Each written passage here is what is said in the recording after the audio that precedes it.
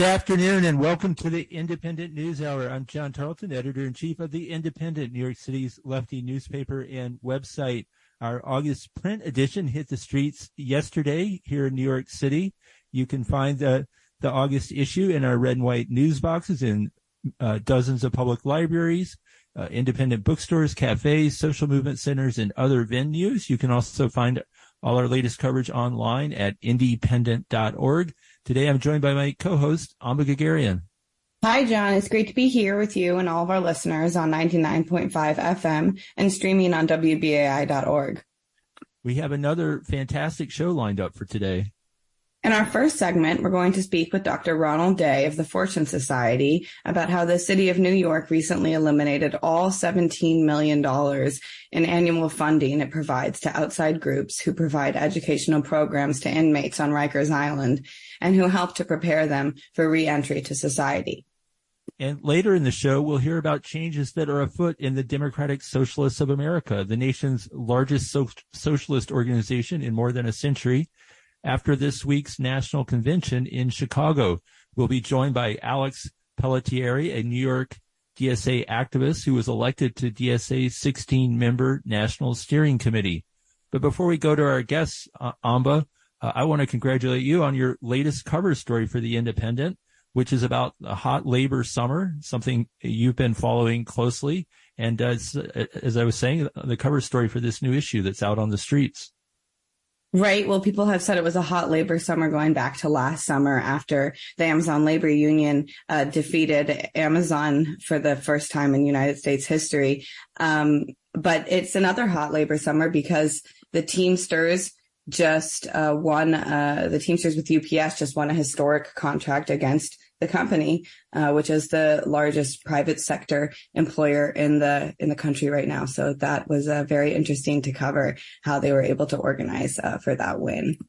And that all is happening at the same time. We have Hollywood actors and screenwriters from across the film and television industry on strike. Many of them, of course, live here in New York as well.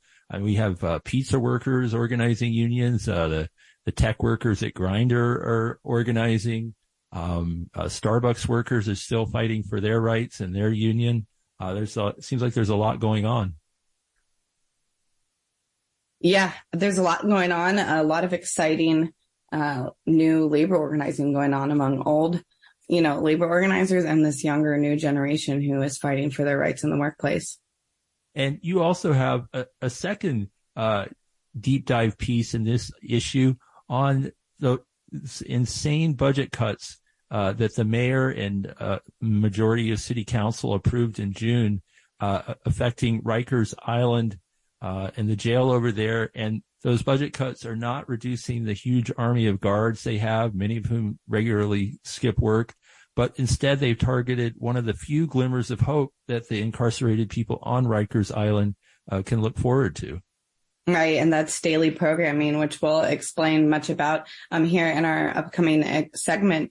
But I've been following the situation at Rikers for the past few years, and while the conditions there have all been dire for decades, they've really gotten worse under the pandemic. So now with daily programming being cut, it leaves the people that are incarcerated on Rikers in pretty unfortunate straits.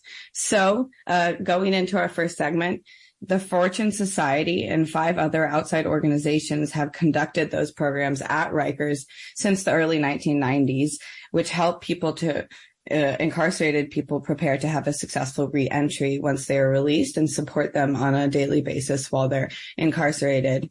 And that programming, which cost $17 million annually, was the only component cut from the Department of Corrections' $1.2 billion budget during the recent city budget deliberations.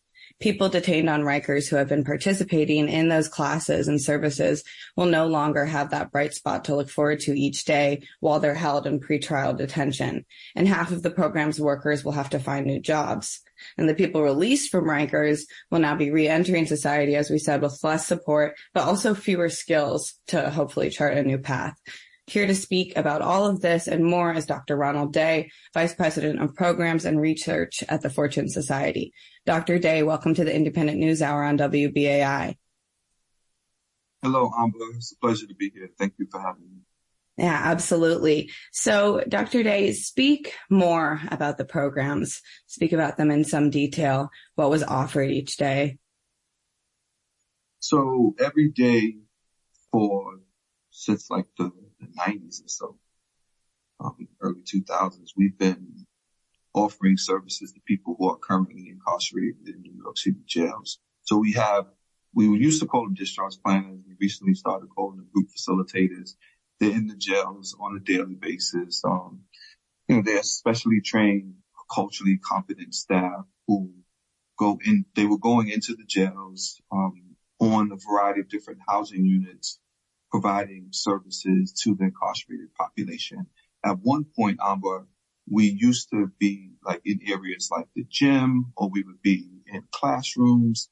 But under the prior administration, what he wanted to do, Mayor de Blasio, is expand the services to people who are incarcerated.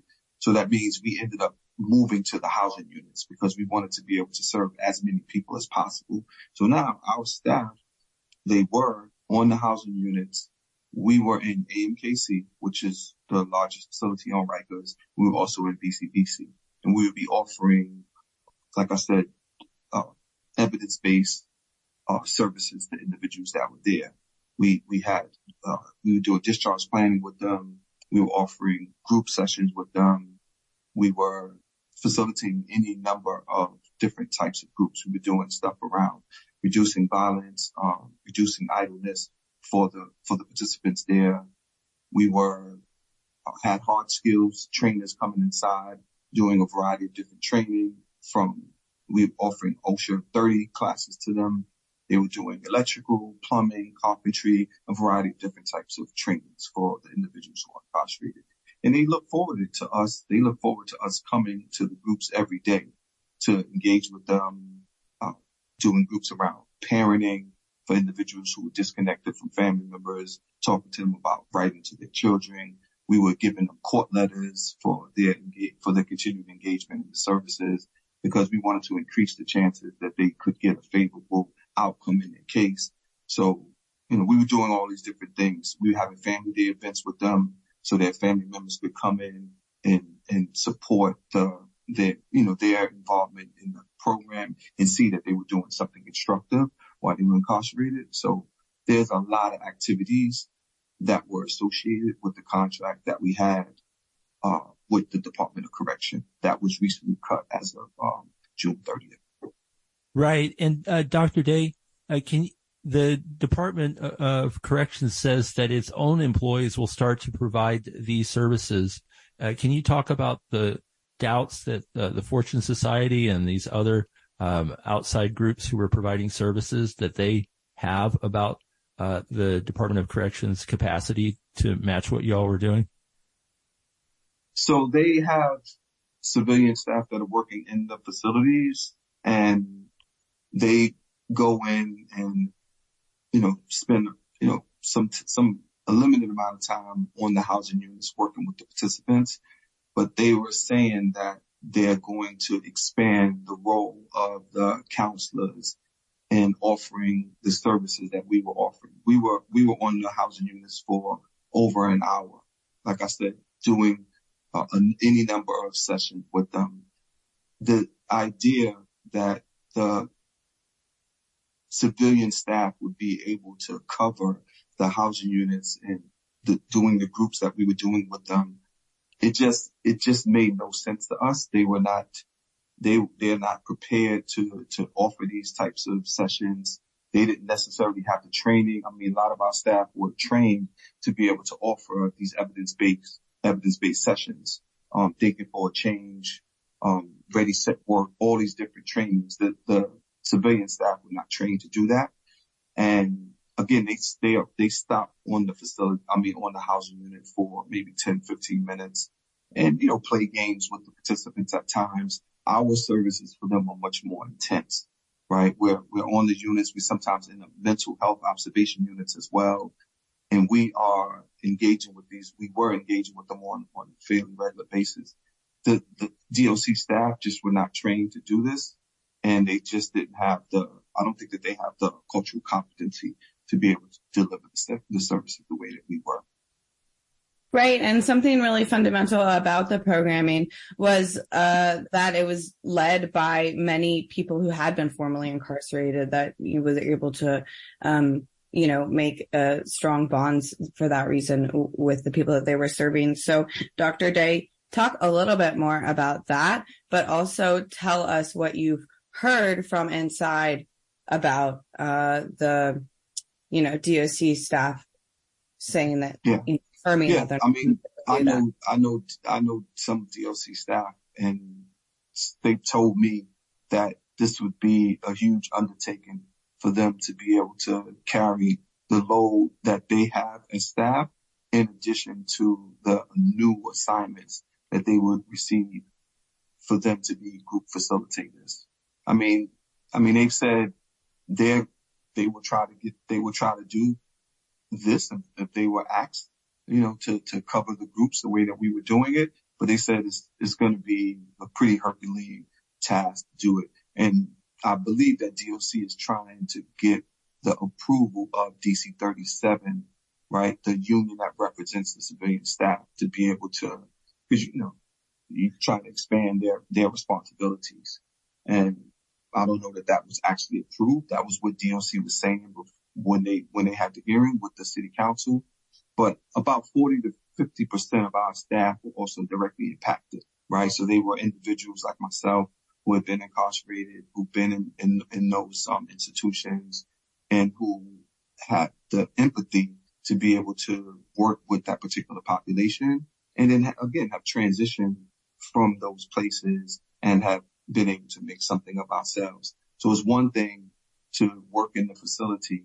It's another thing to have that level of competency to engage with someone in a way where you can empathize with them, and you can, be the type of, provide the type of support that they need, be understanding, non-judgmental, and, provide them with answers. We're doing, the discharge planning with them. I mean, that is, some of that is still happening now, but we were able to engage them in a way. Some people 80% of the people who are incarcerated in the jails are there without convictions, so they're waiting for their cases to be adjudicated. Some of them we know are going upstate, so we were able to talk to them about what that experience would be like as well. So there's a lot of stuff that we were able to do that the department would not be able to do.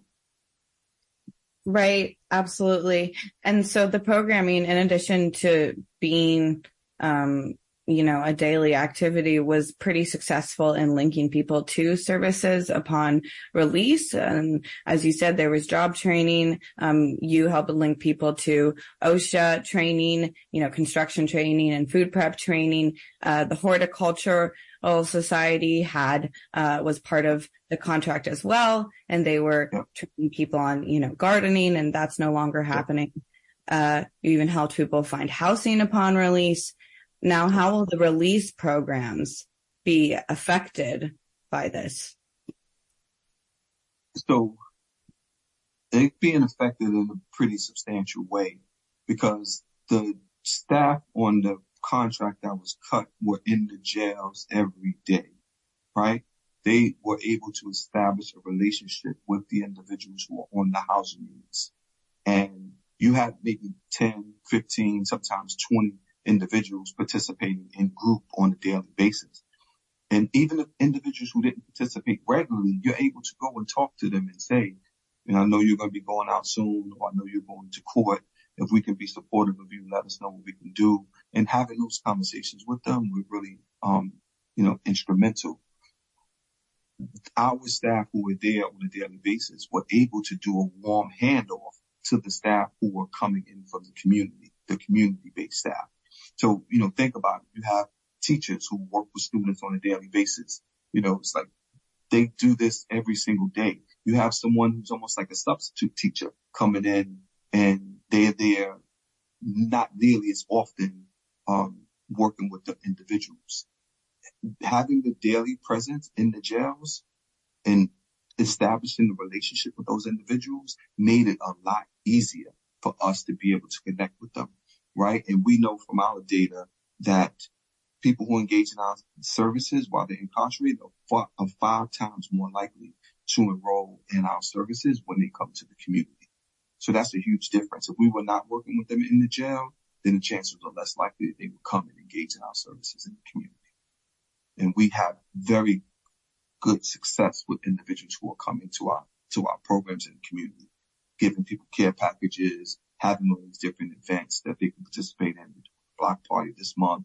We do turkey giveaway on Thanksgiving, do Christmas school giveaway for people who have children that are going back to school soon. We have all these different events and activities. We give them incentive when they come to the office. We give them a cell phone. Sometimes we even have tablets for them at times. So there's a lot of stuff that we're doing for them, getting them connected to treatment services for those who need it, getting them connected to our job training program. A lot of our participants who are incarcerated in the jail are now in either fellowships where they're making money or they're in permanent jobs. So what are the chances that that would have happened had we not had that connection to them while we were incarcerated? Right. Now, there's been speculation that these funding cuts were a move to get outside eyes and ears out of Rikers as conditions continue to deteriorate and more inmates there die in the jail. What do you and other people at Fortune Society think about this claim or this suspicion? I mean, there seems to be some resonance with providers who do this work, that DOC claimed that the cut was going to be not just the providers who were going into the work, but there were also some additional cuts. I ended up finding out from Amber and through your research that it ultimately was only the contracts that were cut that for the providers that are in the department. So I was really surprised to hear that. So, I mean, that's something that has had resonance with people, that the fewer individuals whose eyes and ears are in the facility, that's less that is going to necessarily be reported. Now, again, I haven't heard that directly, but I think that it does make sense in many instances. Right. And amid this continued chaos and violence at Rikers, the lead federal prosecutor in Manhattan actually has announced that they plan to request a court-appointed receiver to take over Rikers. So that is news that we will continue to cover. But in our last couple minutes here, Dr. Day, I just wanted you to talk a little bit more about your own background and how that led you to getting involved with the Fortune Society. Well, the Fortune Society does something that our society needs, right? And it's provide services to people who have been impacted by the criminal legal system. And we say we're a society that believes in second chances, but oftentimes we erect all of these barriers and all these obstacles to people being able to secure gainful employment once they get home, to be able to get safe and affordable housing. So I appreciate Fortune because we offer all these different service areas, from education to employment to mental health to treatment services. We have arts-related programs, anger management, you name it. We're one of the organizations that has the most comprehensive of services. And to me, as someone who's formerly incarcerated, I served 15 to 45 years in New York State Prison, 15 years. And I was on Rikers Island in 1992 when there were over 20,000 people in the facilities. So I come to an organization like Fortune. I've been there almost 9 years because we don't just offer services to people. We also do the advocacy, right? And the policy work that's really about changing the society and making it less challenging for people who have been impacted by the system. So I try to debunk a lot of myths and stereotypes about people who've been involved in the system. And, about 50% of the people who work at the Fortune Society are also formerly incarcerated or have family members that are incarcerated. So, it's just an honor to do this work and to show individuals that when there are opportunities, that individuals can turn their lives around and make a really significant impact in our society. So, for me, this is a blessing to be able to do this work and to represent those who are coming behind me and to go into places like Rikers Island, be an inspiration for others and say, we believe in those individuals. Sometimes even when they don't themselves. Right. Well, Dr. Day, you certainly are an inspiration to the people that work with you and the people, that are incarcerated, I learned during my research. So thank you again so much for joining us for the Independent News Hour on WBAI, Dr. Ronald Day, Vice President of Programs and Research at the Fortune Society. It's my pleasure. Thank you for having me, and thank you for elevating this issue, which we feel is really important. Absolutely. Well, we'll make sure to keep up with you in the Fortune Society. We are going to go to a short break, and then we will be back with more.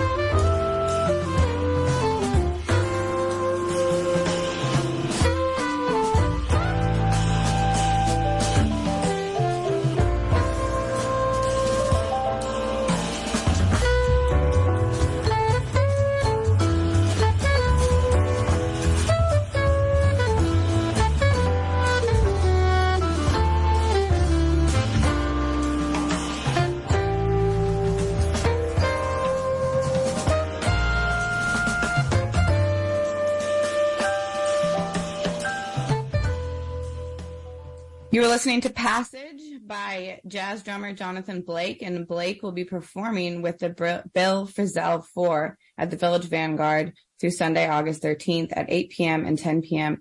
I encourage getting tickets if you can. You are listening to the Independent News Hour on WBAI 99.5 FM and streaming on WBAI.org.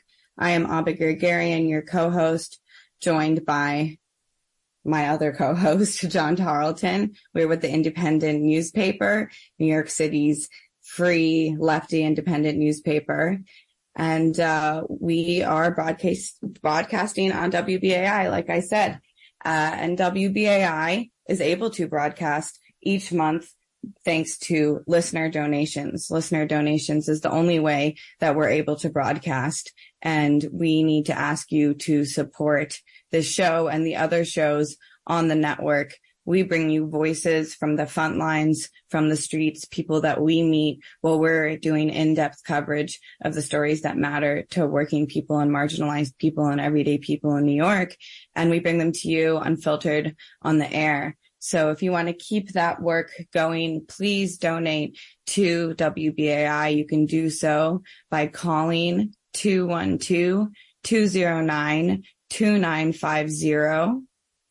Again, that phone number is 212-209-2950, and we'll be giving it to you again in a little bit.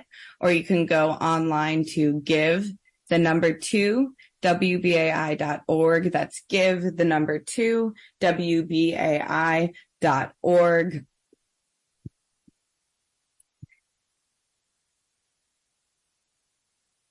And I am here, as I said, with my co-host, John Tarleton, who unfortunately is muted. I'm back. He's back. Yes. And he reminds you of that phone number. Yeah, let me help out, chip in here. 212-209-2950. You can also pull out the plastic and go to give number 2, WBAI.org. One of the very best things you can do is become a WBAI buddy. For as little as $10 a month, you can help support this station every month. You get lots of awesome premiums and benefits from being a WBAI buddy. And it's listeners like yourself that have kept this station on the air for 63 years. I mean, Amba, your dad used to perform on WBAI. So, I mean, this is such a multi-generational station and community institution that we have to keep going. Right, absolutely. He did. When he heard that I was on the station, he was overjoyed to know that it was still, going on alive and thriving. He doesn't live in New York anymore. And we have older announcers here, some incredible investigators like Tom Robbins, Deadline New York City, and then younger people like myself who are here. We have Rachel who announces a covert action on Wednesday mornings. She's incredible. And so it's about keeping that alive, all within the scope of independent media, the only independent station on the New York waves, fully independent, that is. So please donate by calling 212-209-2950 or go online to give the number 2 WBAI.org.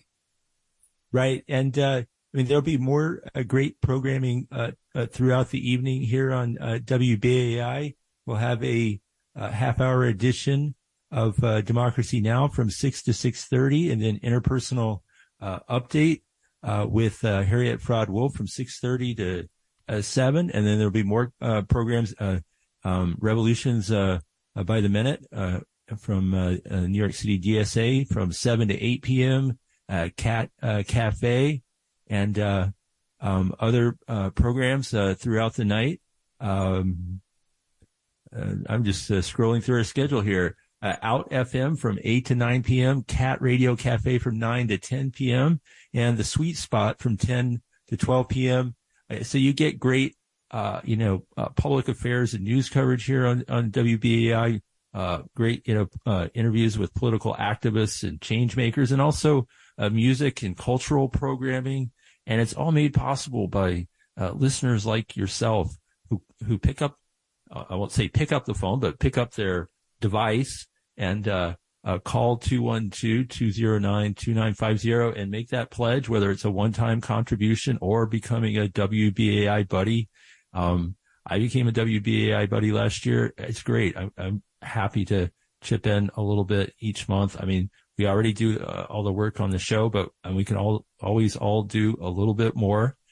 212-209-2950 or give number 2 WBAI.org.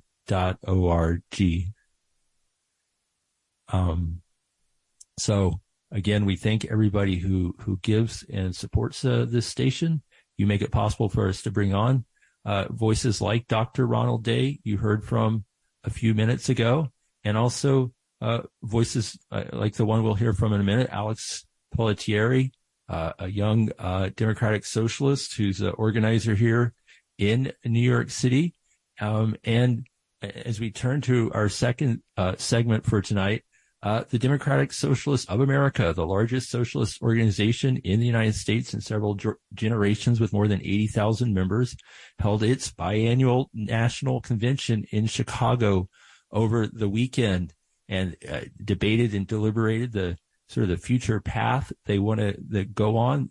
They also are really leaning into doing more organizing with this resurgent labor movement, especially with the sort of the younger wing of the movement that's challenging the status quo at the rank and file level. They elected a new, national steering committee.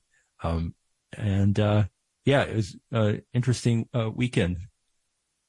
Yeah, absolutely, John. So tell me what stood out to you about that convention as you were following it over. Right.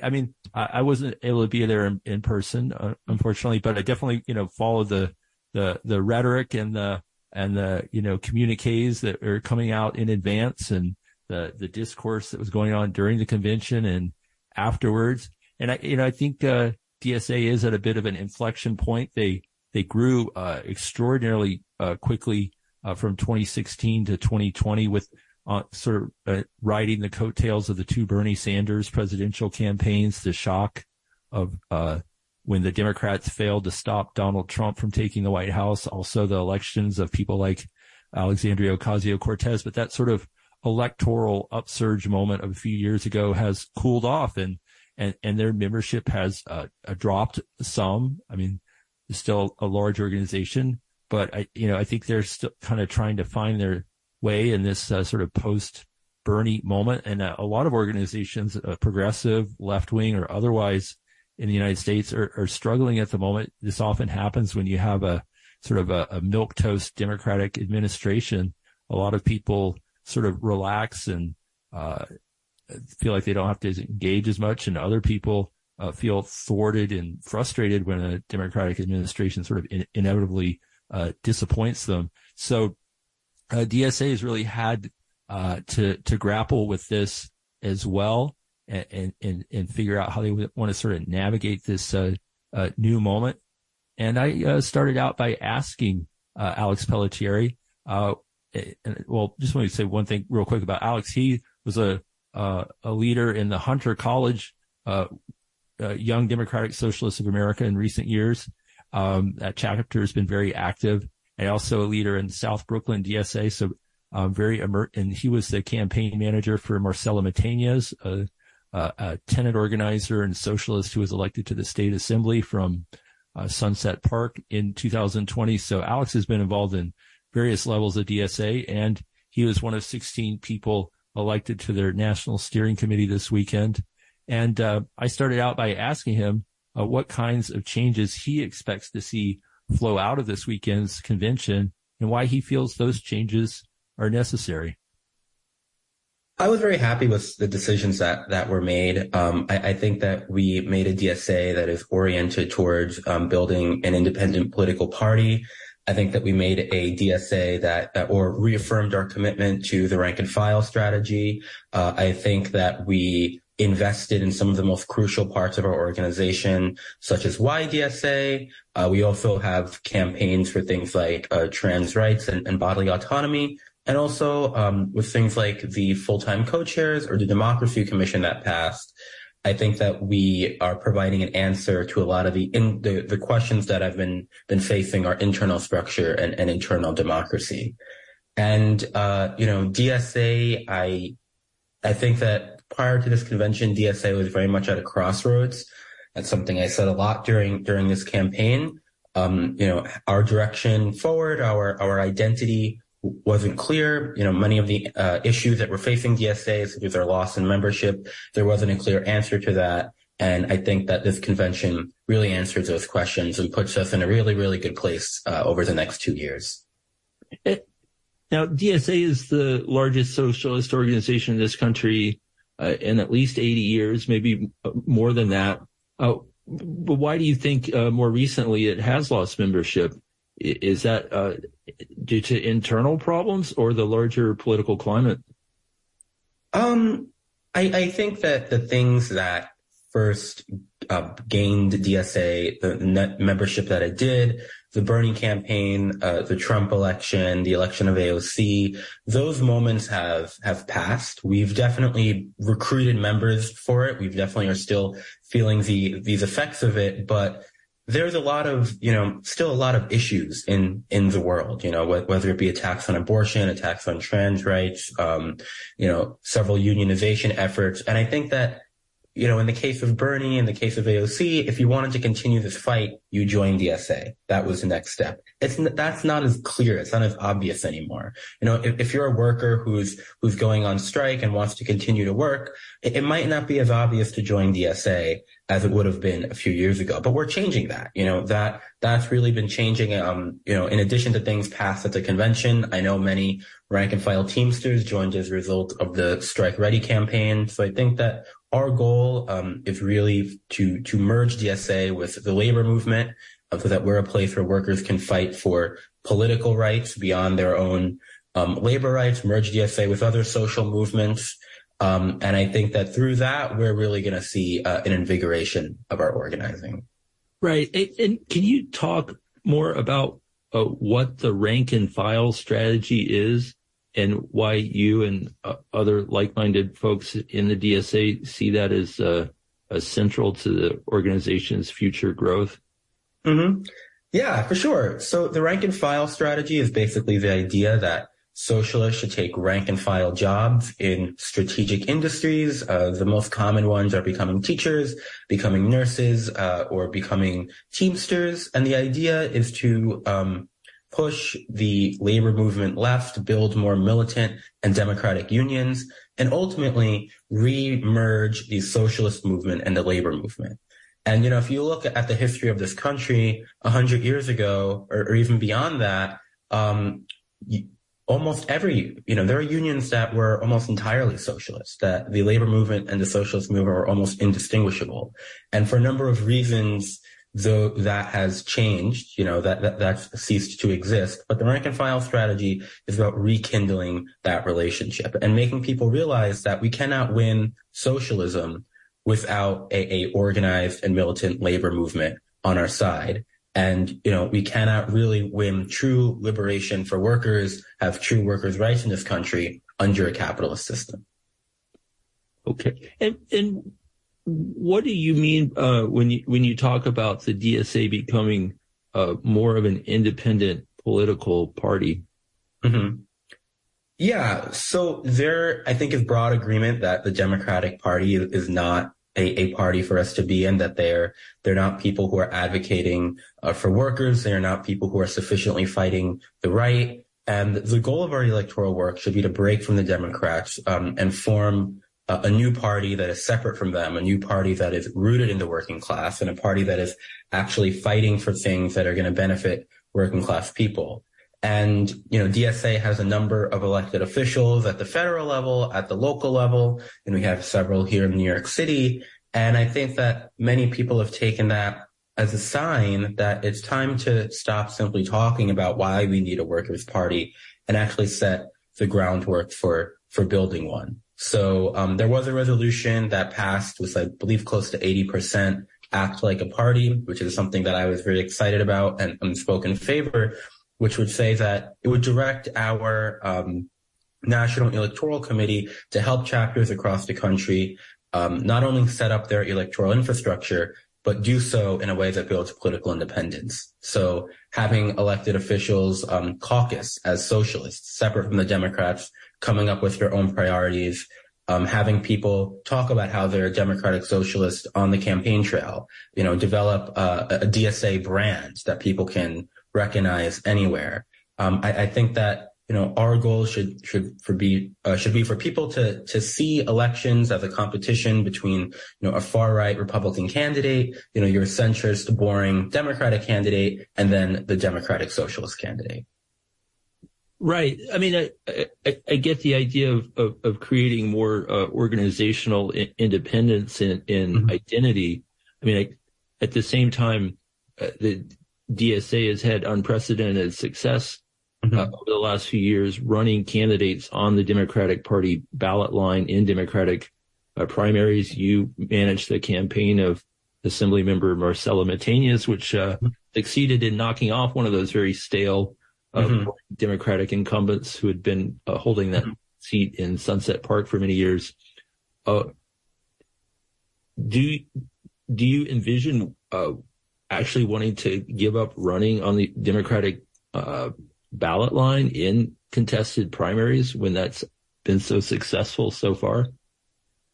I think that should be the goal. That's not something that I think is possible right now or in the near future. I think for the foreseeable future, we should still continue running people on the Democratic ballot line, but that's definitely something that we should build towards. And I think that the reason why DSA has been able to grow so much, why we've been able to win races like Marcella's race, is because we presented a fundamentally different vision from the Democratic Party, whether it be in the way that we do politics in a democratic way, and by electing people who aren't just individuals, but going to Albany as a socialist bloc, or the policies that we put forth. I think we developed a fundamentally different vision. So I think that vision will still exist, whether it be on the Democratic line, or beyond. Not to belabor this too much, but there's really been no successful third party in American history since the party system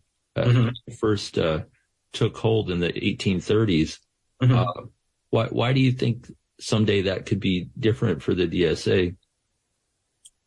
I think that elections and studies have shown that people are not happy with either party. People are not happy with the Democrats. They're definitely not happy with the Republicans, but there has been a real effort to keep this two-party system. It has become increasingly harder, whether just ballot access laws, petitioning, gathering laws, to form a party that is not that is not anything other than the Democrats or Republicans. So, as I said before, DSA has presented a fundamentally different vision from the Democrats. I think we've proposed ourselves as an alternative from the Democrats, and that has become wildly popular, whether it be our support for Bernie, support for our local candidates, support for our labor organizing.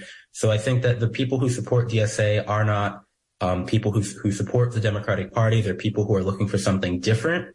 And I think if our organizing can really harness that energy and really bring them closer to DSA, really point out the flaws in the Democratic Party, and then I do really believe that we can build a workers' party. So this increased emphasis on labor organizing, that doesn't mean the electoral side of DSA is being demoted? No, I don't think so at all. It's not whether or not we can do electoral or labor organizing. I think they go hand in hand. And as I said before, we need to rekindle the relationship between the labor movement and the socialist movement, and having that connection is definitely important for building an independent party. We're not going to do that without a strong militant labor movement. So I think a lot of things like the rank and file strategy that we passed, I think are actually going to really complement DSA's electoral organizing. Right. And two other issues where DSA is engaging that come with a lot of controversy around them these days is on Palestine and on trans rights. Can you talk about why the DSA is engaging so strongly with those two issues? For sure. Yeah. I think those are two issues that are really core to any socialist platform. At this convention, DSA did reaffirm our support for BDS and Palestinian rights, which was very exciting. We also passed campaigns, and I believe both our DSA and our YDSA sections that will center trans rights. So I think that this is definitely going to be one of the main things that we are doing in terms of our social movement work going forward. In New York City, we have the Not on Our Dime campaign, which I'm sure you're familiar with, put forward by DSA endorsed Assembly member Zoran Mamdani, which is basically saying that companies who are investing and financially supporting apartheid should not get tax dollars from New York City residents. And I think that that's a really great example of Palestinian organizing that's going on in the city, and something that I think I definitely want to be part of, but also that I think DSA should support more going forward. Right. But for people who may not automatically see the connection, can you talk about why Palestinian rights, why trans rights, it is so important for people who might think, well, I want a Green New Deal and I want Medicare for all, and I sure hate my landlord, and I'd like a labor union. How do these other issues also fit in, and why are they so important to DSA?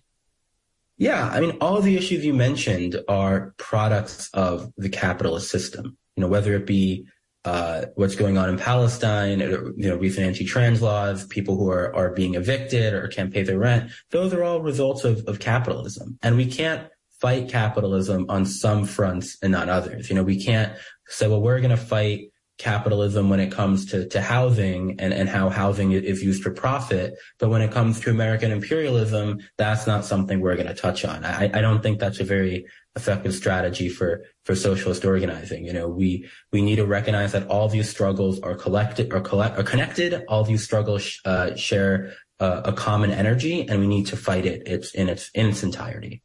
Right. And it's striking at this moment when so many other organizations, wherever they may be on the political spectrum, or even organizations that aren't explicitly political, really are seeing declining memberships and participation.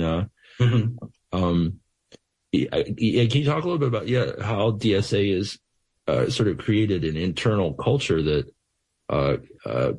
keeps people enthusiastic and engaged? I know there's been a decline in membership, but there's also, compared to almost anything else in this country, still a unusually high level of engagement in your organization. Yeah, I think that people feel a sense of ownership over the work that they do, that they have the ability to shape the political direction of DSA, that they have, an ability to take lessons they've learned from their organizing work and implement that in what we do next. And I think that there's really this culture of that. This is all of our DSA, even me, we're all, can equally participate and should have an equal say. And I think that, as you said, that's really rare for a lot of other places. And I think that, being able to participate and really set the direction of the socialist movement is something that has kept a lot of people around, and is something that is very unique. Nice. And last of all, I mean, you will be serving a 2-year term, but even looking beyond that, where would you like to be a DSA to be at, say, in 5 or 10 years from now? Whether in terms of, just total membership or its overall role in society. I mean, how much more can it grow? I mean, I think we're going to grow a lot more in that time. I'd like to see us crack 100,000 members and beyond that. I think it's definitely achievable over the next several years. But I think I would like DSA to take much more of a hold in working class communities. So I would like for more rank and file union members to say, oh yeah, I know DSA. They were the ones who supported me on strike. My coworkers are members of them. The Democratic Party and other people, they don't do anything for me. But DSA, they're the ones who supported me when we were on strike. I'd like for many of those members to join DSA and become leaders in DSA.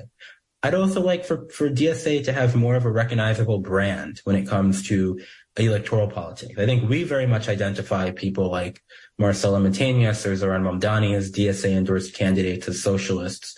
But I'm not sure how many people who are, not plugged into left-wing politics really do. So I hope that we can be at the point where people are like, oh yeah, can be walking around their neighborhood, see a flyer for Zoran and be like, oh yeah, that's a DSA candidate. Or when they're going to vote, be like, I'm voting for Zoran because they're a socialist. So really build up this brand, really move beyond simply being, very active in certain left-wing circles to take a hold in the entire working class communities. Okay, that was Alex Pellittieri, newly elected member of Democratic Socialists of America's National Steering Committee, talking to the Independent News Hour earlier today. And we'll be back with more after this short music break.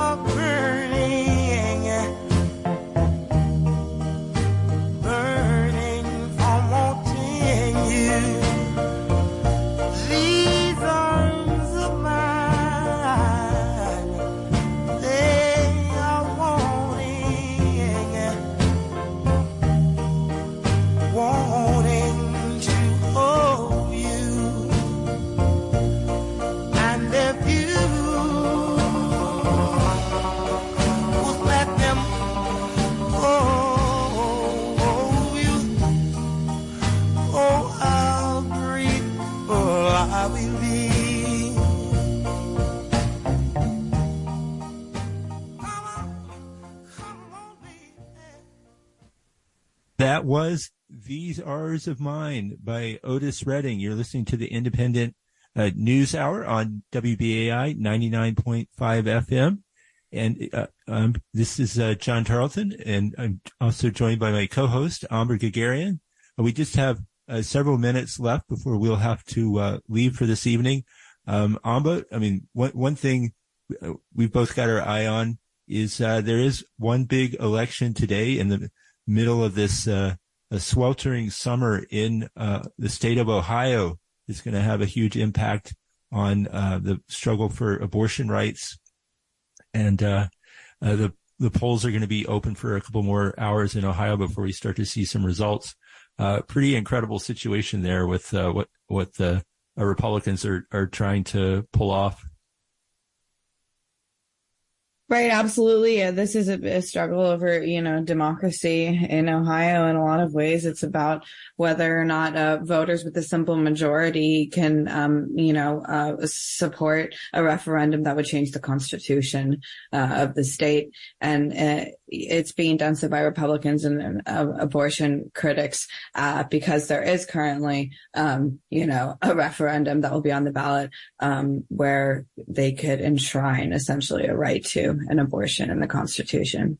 Right. Ohio, like a number of states over 100 years ago, enacted direct referendums for voters to be able to speak and overturn the actions of their state legislatures.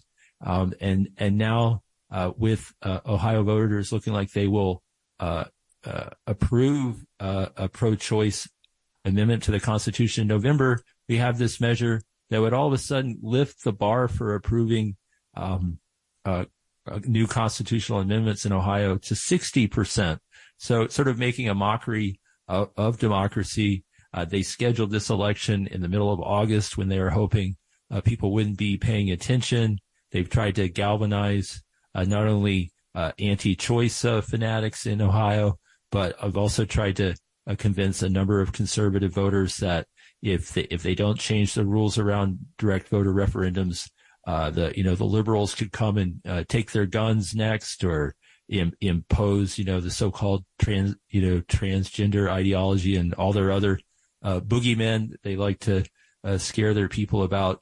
But yeah, it's fundamentally about democracy, and this is just one more example of how the crusade against abortion rights is not only incredibly destructive for the rights of women, but for other people in other ways as well. I mean, they're trying to dismantle a key provision of the democracy in the state of Ohio just to accomplish this fanatical goal of theirs. And so we'll be keeping an eye on that. We only have about another minute here, but something else, I saw in the headlines today that is really mind-blowing. The sort of conservative legal machinery is once again targeting some of President Biden's student loan forgiveness initiatives, including one that would end payments for people who've been making payments for 25 years or more. Somehow they're offended by that. They're also looking to knock out a law that would give debt forgiveness to people who were preyed on by predatory for-profit colleges. So, I mean, we're, again, just seeing, these forces of greed and reaction, have to be pushed back on constantly. And I think it's important to remember that with the whole movement for student loan, debt abolition really began at Occupy Wall Street when people showed up at Zuccotti Square. So many people were hurting amid the mass unemployment of the recession in that time. And those demands originally, David Graeber, the great anthropologist and radical activist here in New York, helped sort of articulate the demands of that movement with his best-selling book on debt. And some incredible organizers have carried that spirit through over many years and forced people like President Biden to step up on student loan debt in a way that I don't think he ever originally intended to. And now we'll see how absurd the courts can get and whether at least some people will get some relief. But unfortunately, we have to go for now. We'll be back same time next week. What's our final song for tonight?